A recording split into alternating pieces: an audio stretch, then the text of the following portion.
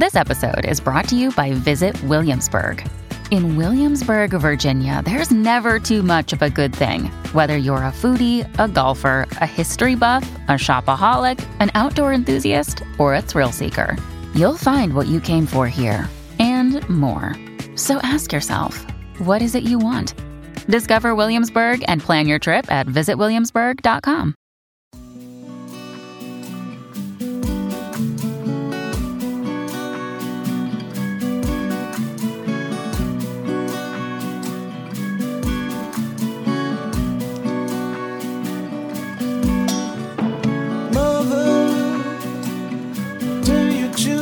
To walk my way, tell your children not to hear my word.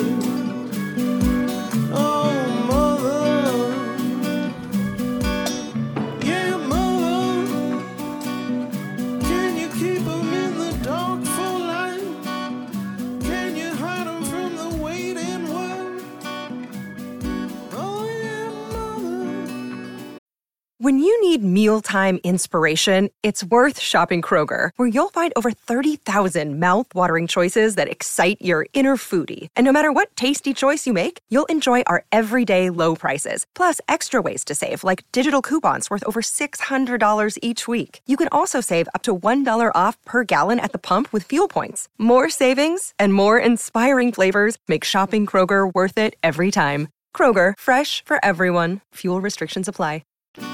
Hi, welcome to Tell Me About Your Mother. I'm Amy Westervelt. On the last episode, we talked about maternal estrangement, so I figured it might make sense to do one focused on reconciliation this time around. I'm super excited about today's episode for a few reasons. So first, when I started this podcast, I always intended to interview a mix of both sort of well-known people, folks who had probably been interviewed before, and people who hadn't, people whose stories were mostly their own. Maybe known by a small circle of friends or family, but not much beyond that. I also hoped that at some point, listeners might volunteer themselves or their friends for interviews. Today's guest, Renita Parker Mobley, is all that and more. Renita emailed me shortly after our first episode dropped, and well, actually, I'm just going to read her email because it's really cute. So she wrote, "Hi, Amy. I'm not famous or anything, but would love to share some thoughts about my mother. Ironically, since listening to Sashir Sameda's segment on last year's This American Life episode, I wrote a real-life postal letter, to my mom, expressing the desire to get to know her as a woman. We try and talk about this once a week via phone, and I've taken notes but not recorded anything. If you're in need of a regular schmo's view to talk about her mom, I'd love to." Who could say no to that? If you didn't catch the episode of This American Life that Renita mentioned, it is really great and you should listen to it. I'll drop a link in the show notes. In the segment that grabbed Renita's attention, comedian and former SNL star Sashir Sameda talks to her mother about race. She asks her what it was like to be one of the first Black students to attend a recently desegregated school, and why she never really talked to Sashir about race. But the conversation quickly delves into familial relationships between Sashir and her mom, and between her mom and her grandma. Here's a clip. What was your relationship with your mom like? She had lots of kids. She had 7 kids. She always made me feel like I was the runt of the litter. I was dark. I had really tight, kinky hair. I wasn't high yellow like a couple of my sisters. I did not have long hair like a couple of my sisters. So I was black. I was chunky, dunky, dusty. She favored like the lighter kids or like wanted you guys to have... She treated them differently. What her mother was teaching her was the same thing her country was teaching her. That her blackness was less valuable. If she's buying cute little dresses for all of her daughters, I shouldn't be the one that didn't get the dress and have to wait till my fat sister outgrew it and then I get it. I shouldn't be the one that, when it's time to comb hair, make their hair look cute. And then when she gets to me and she's tired, she just throws a few plaits on my head and they're going every which way. I started combing my own hair when I was like 6th grade because I knew she was not going to put herself out to make me look good. So I had to figure it out myself. Of all the stuff we talked about, this is the part that made me the most sad. She feels the way she does about white people because white people were so terrible to her. And I get that. But there's something else going on. She's mad at her mom for putting her in that situation, forcing her to go to a place where white people could treat her that way.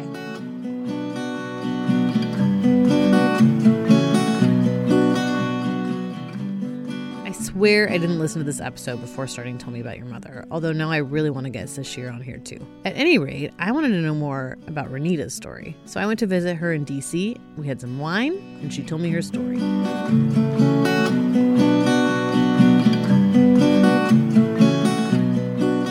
I was born, my mom was 17, dad 23, which is really super shady. Wow, That would never Dad. happen today. But everybody was cool with that back then, apparently. Nobody thought anything of it. You know, she got pregnant. They got married in February of 73, and I came along in March, and that was that. And then I have a younger sister, 5 years younger, so she was born in like 78. And it's just a really small town. My mom's like one of 11. My dad's like I would say like one of 10. My grandmother and grandfather on my dad's side had lots of foster children and adopted children. So to me, they've always just like been my aunts and uncles. So, and I would say it was probably maybe, along with my dad's biological 5 or 6 siblings, he had probably another 6 that my grandmother fostered. Yeah. So. And are your parents both still around? My parents are both still around. My dad still lives in Calvert County, and pretty much all my family still lives in Calvert County, except for my mom.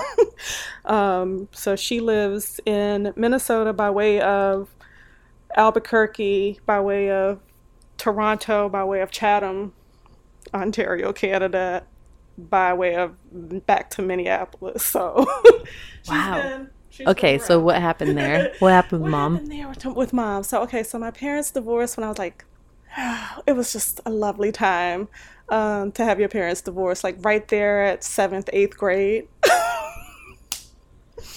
Yeah. So they divorced right 7th, 8th grade. My mom like took up with this guy they built a brand new house. She divorced my dad. They built a brand new house together. My dad got custody of us. It was a whole big scandalous deal. 'Cause people just don't do that in the country. You just stay. And I'm surprised Or that you cheat that your dad got custody too. That seems unusual now. It was very unusual, and this was like 86, mid 80s, and they were ridiculous. I make light of it and just laugh about it now, but it was a whole after school special, really. Like, they fought over us for a good while, and then finally my mom was like, just took the higher road and was like, I was like 13, 14 at the time, and I had the ability to say where I wanted to stay. So she asked me, and I was like, I want to stay with my dad. And, her and Rick had built this home with us in mind to live there. And I was like, no, I want to stay with my dad. And of course, my sister was going to stay with me. So they agreed for that. And they fought over the house, and then majority prevailed again. And they decided to not do the child support house, throwing us out of the house deal. And so I think she did actually pay some child support, but we kept the house. That was about to be like stripped from us, which was horrifying. Yeah. Yeah. Did that cause problems with you and your mom that you decided to stay with your dad? I think she was fine with it. I mean, we still like spent time with her and stayed with her, and she came and took us to different activities and still took care of like a lot of the school stuff and a lot of our outside activities. But and I don't think she had a problem with it. It was me. I had a problem with it, how it all went down. Yeah. I had a big issue with how it all went down. Just the cheating, the presumption that we would just go and live with her and you would build a house thinking that it was going to go down like that. Like, With the guy that she cheated on your dad with? yeah. Yeah, that's hard. Yeah. And I don't think she saw it as cheating. I think she saw it as, this marriage isn't working. And I'm like, but that's that you didn't do it the right way. you just, you can't just like hook up with somebody in your aerobics class and then start dating them and then tell your husband, I'm leaving you, and then leave like a thief in the night. It was a mess. Especially when you're kind of old enough to know what's going on and, Yeah. And it's so funny that when I started hearing your podcast, I was like, when I reached out to you, I'd heard, what's her name from Saturday Night Live? Yes. Sahara Sameda. Yeah.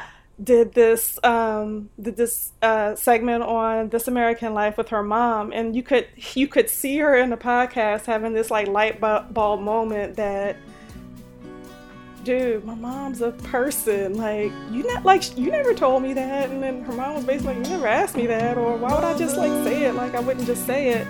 Tell your children not to walk my way. Tell your children not to hear my word.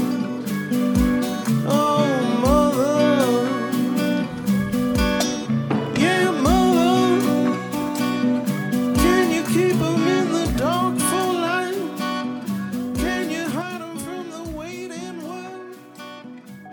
How do you feel about me asking you these questions? I'm glad you're open to it because I didn't get this with my mother. And I'm glad you're curious about me. But my mother wouldn't let me be curious about her. My mom and I have never had the closest relationship. She and my dad split up when I was 9. And at some point, I started to focus a lot of my anger over their divorce onto her. She was always very strict with me, so we fought a lot. Eventually, I went away to college, and the tension eased up a bit. But that's mostly because we talked less. Now that I've gotten older and sat through my fair share of therapy, I'm trying to let some of that resentment go, and I'm trying to think of my mother more as a whole person. I am a person. I know, but for a long time I didn't think so. Oh. Mother, tell your children not to walk my way. Tell your children not to hear my Renita had that segment in her mind for a long time and eventually decided maybe it was time to get to know her mom as a person too.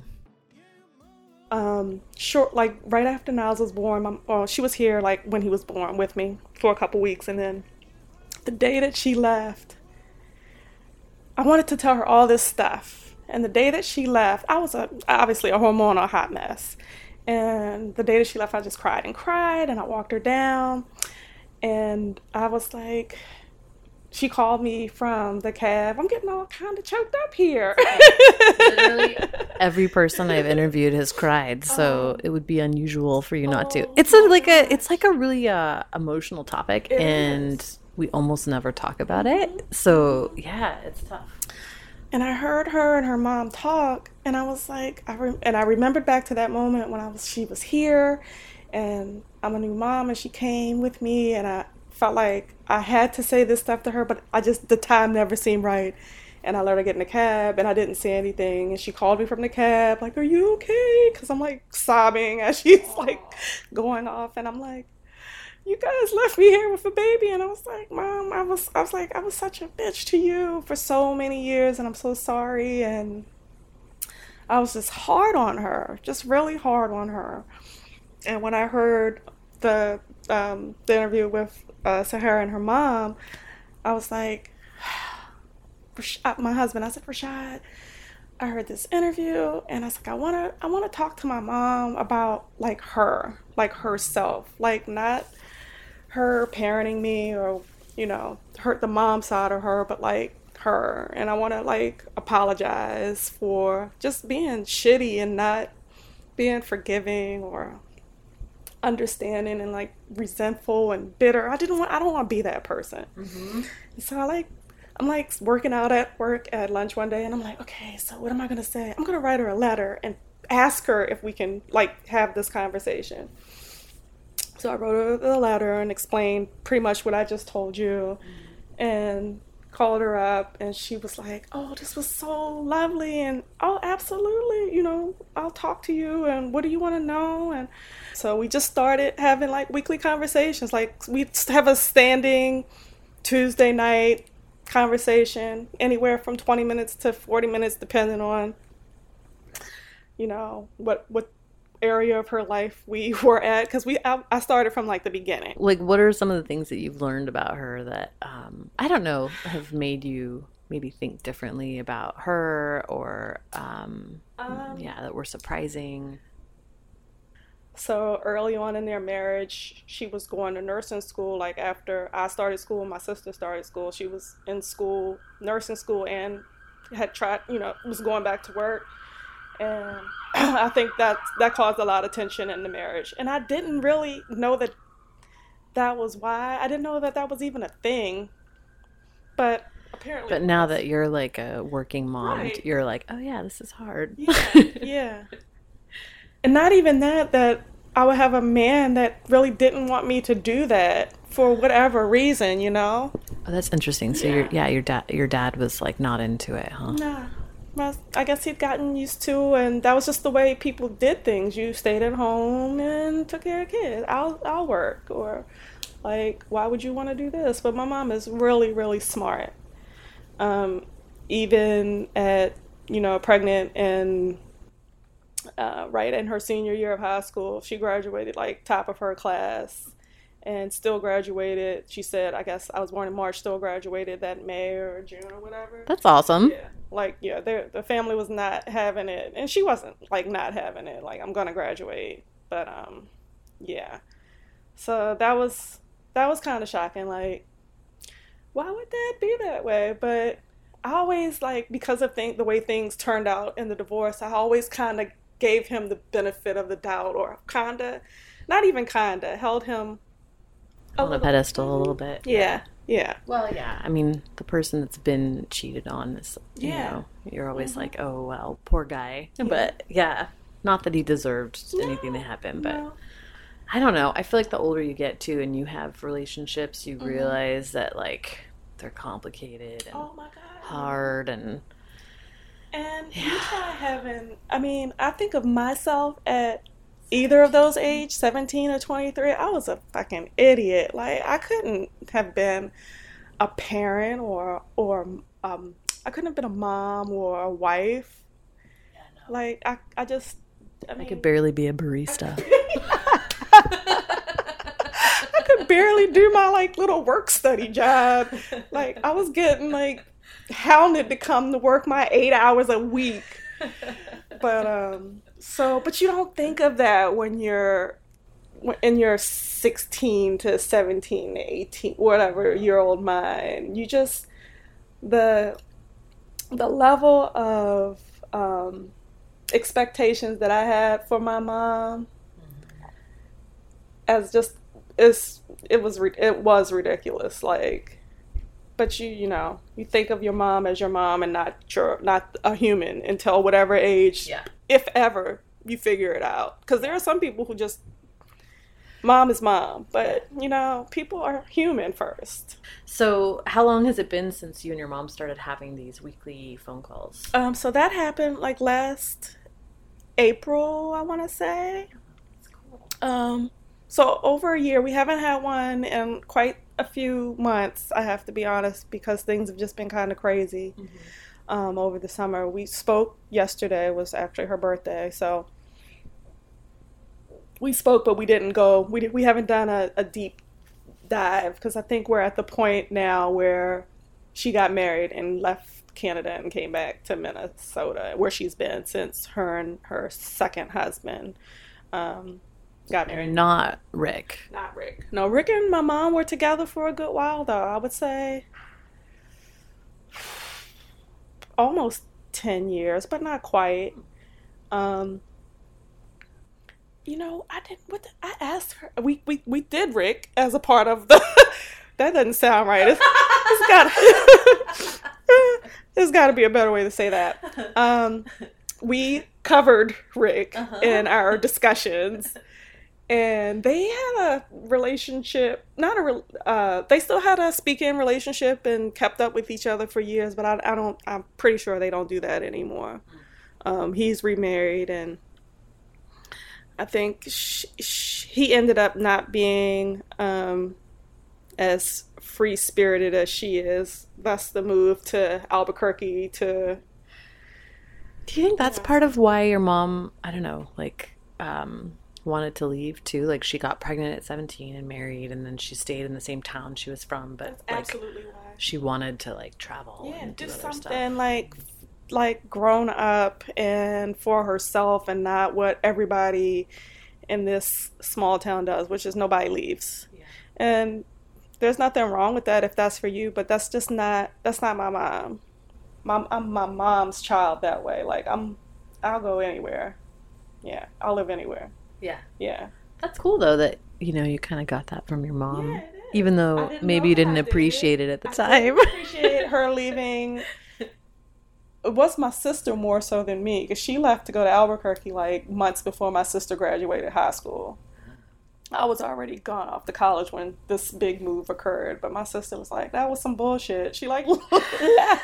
I mean, she obviously came back for her graduation or whatever, but she was like, yeah, now that was some bullshit. I was like, but you were all down for the divorce, but the move to Albuquerque did it to you too.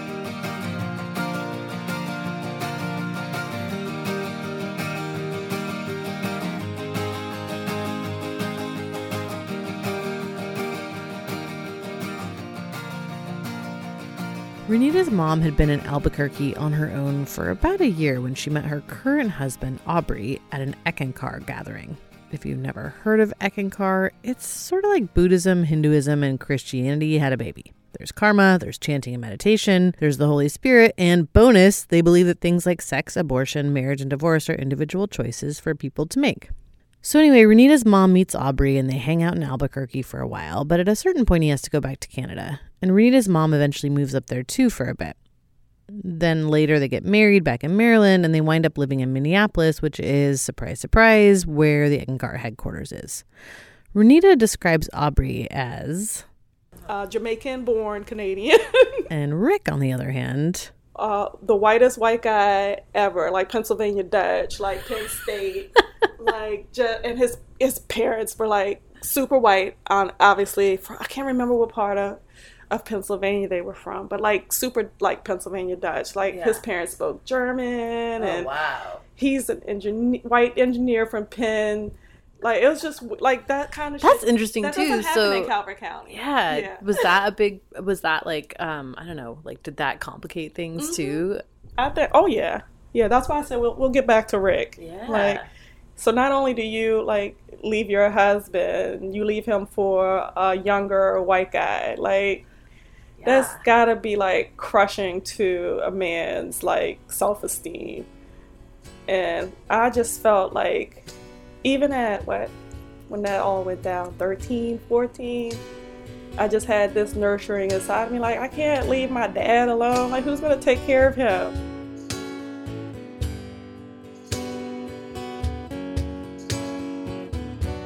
It's cold out here, mama. Yes, it's starting to snow. I've lost my direction, and I wish I was home.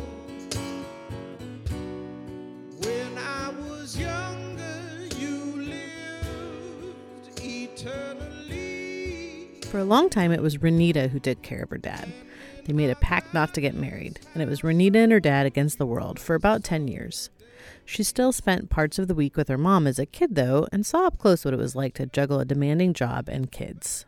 So after she's completed nursing school and began nursing, and I got to see her job and what she did and the hours she worked, and she still, like, if there were dentists and doctor's appointments, and she had to get to schedule all that in there, but she never made it seem like it was a big deal. But to me, having experienced it just these past couple years, I'm like, how did she do that? Like, she didn't like make a huge deal of it, and she worked like what those nursing hours are like, sometimes 12-hour shifts. Yeah. And she would come home. She used to work mainly the 3 to 11 shift.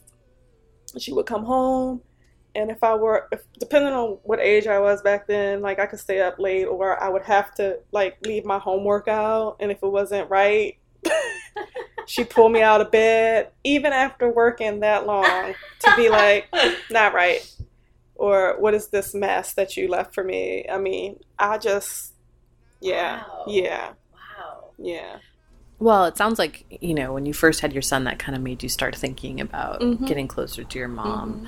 But is there any other way that that you feel like having a kid has impacted just, I don't know, how you think about her or your relationship? I do. We covered that in the discussion before of a 17-year-old having a baby.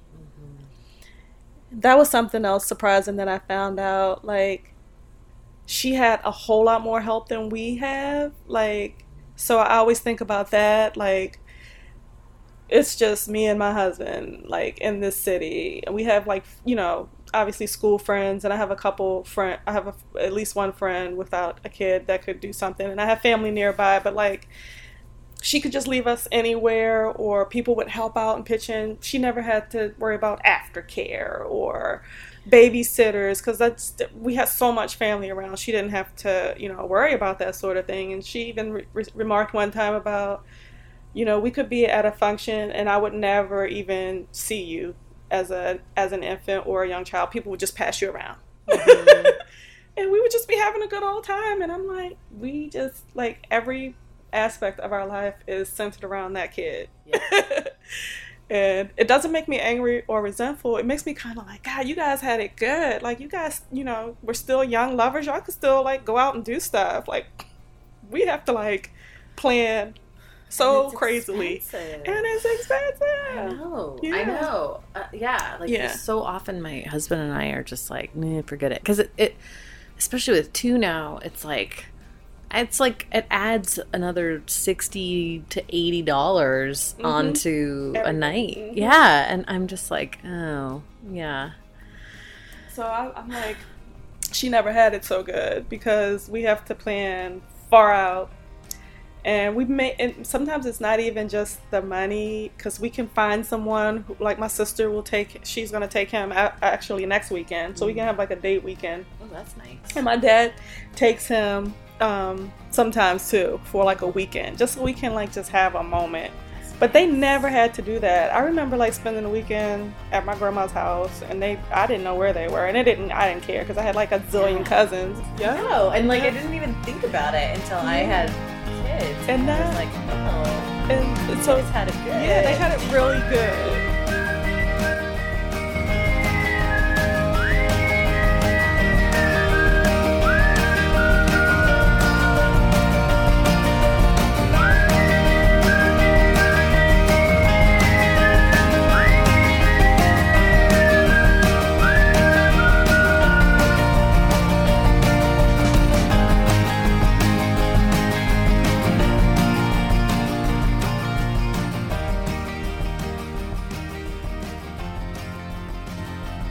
Really cool that your mom like stuck with it, finished high school, went back to college, and like built this life for herself. I mean, she made some uncool moves along the way. She did. But we all do. Yeah, we all do. Some of them may not. Some of them don't impact children, but everybody has missteps along the way. It's hard as kids, I think, to not feel like it's something that they're doing to you, or like, I don't know, that like they should be considering you more, or I don't know. It's just a total after school special. You didn't do anything, little Johnny and Sally. This is all mommy and daddy. We both still love you. Still love you. And I'm like, no, you don't, because you're messing up the Cosby Show. You're messing up, like, the country Cosby Show. Like, what are you doing here? But it's so hard to see. It's so hard to see your parents as just human and people who are going to make mistakes. And now that I'm a parent, speaking of, like, he sees me, I can see him just see me as mommy. Like, he doesn't know, like, anything else. And my mom doesn't get to see him that often because she's so far away. So we're hoping to get out there at Christmas. Well, we're going to get out there for Christmas because before Niles came along, before I met my husband, me and my sister would always go out at Christmas time. Mm-hmm. And those have been some doozies too. Like, again, like expectations. It's Minnesota at Christmas time and it's so pretty and there's always going to be snow. Yeah. But me and my mom, like, button heads, like, I don't know what it is. It would be like, just, what is she doing? Like, why is she doing this? And it would be like me being like 12 or 13 all over again. And it would never be like this Norman Rockwell-esque Christmas that I'd be thinking. There wouldn't like be super horrible and dramatic, but there would be little pockets of like conflict in all of these trips. But we would keep going back every year. Yeah. But I mean, one, it's my mom, and you know, I love Christmas. I'm a Christmas person, but my ideal of what it was gonna be like never really came to be. You know, I had this super random story assignment that I was working on about forgiveness therapy, and I ended up finding a guy at Stanford who teaches a college course on forgiveness, and he said this thing to me that I feel like actually doing that story kind of fixed my relationship with my mom. Without her even knowing it, just shifted things in my head where I was like, oh, it's not about me. Her shit's about her. Right. And unfortunately, it's impacted me. But like, you can get she didn't mean for it to. And like, you know, and I can understand why she is who she is and like whatever. But he was like, you know, most of our disappointment in life comes from like expecting this and getting this. And your happiness in life has to do with what you do with that gap. You can either just continue to be pissed off that people aren't meeting your expectations, or you can just accept that, you know, they have expectations that aren't being met too, and that, you know, and not, he's like, I'm not saying lower your expectations so no one disappoints you. Just, you know, learn how to not be constantly focusing on the gap, you know? And I was like, oh, because otherwise, because I was the same as like every time I would have any interaction with her, I was always disappointed that she wasn't the best friend mom of my dreams, you know? And my mom being who she is, which I find myself being kind of similar. I don't know if she's being contrary to what she knows I expect for the fuck of it, or if that's just who she is and what she thinks. And so you're not going to get what you're expecting because she's not about pleasing you. She's going to do her. Yeah. But I think in a manipulative kind of way, I want her to be the way I want her to be. And that's not fair. Like, I don't want someone putting that on me. Like, I can only be me. So why would I expect her to be, like, to do every little thing that I want, how I want her to do it? It's not going to happen because she's not that kind of woman, and I know that. Mother, tell your children not to walk my way. Tell your children not to hear my word. Oh, mother. Yeah, mother. Can you keep them in the dark for life? Can you hide them from the waiting world? Oh, yeah,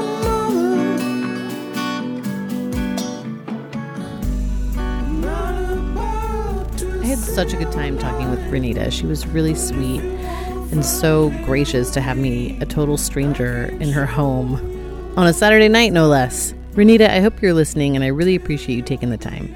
That's also it for season 1 of Tell Me About Your Mother. I've already got about half of season 2 recorded, so it won't be long before the next season launches. Our season 2 premiere episode will feature Heather Armstrong, who's probably better known as her blogger name, Deuce.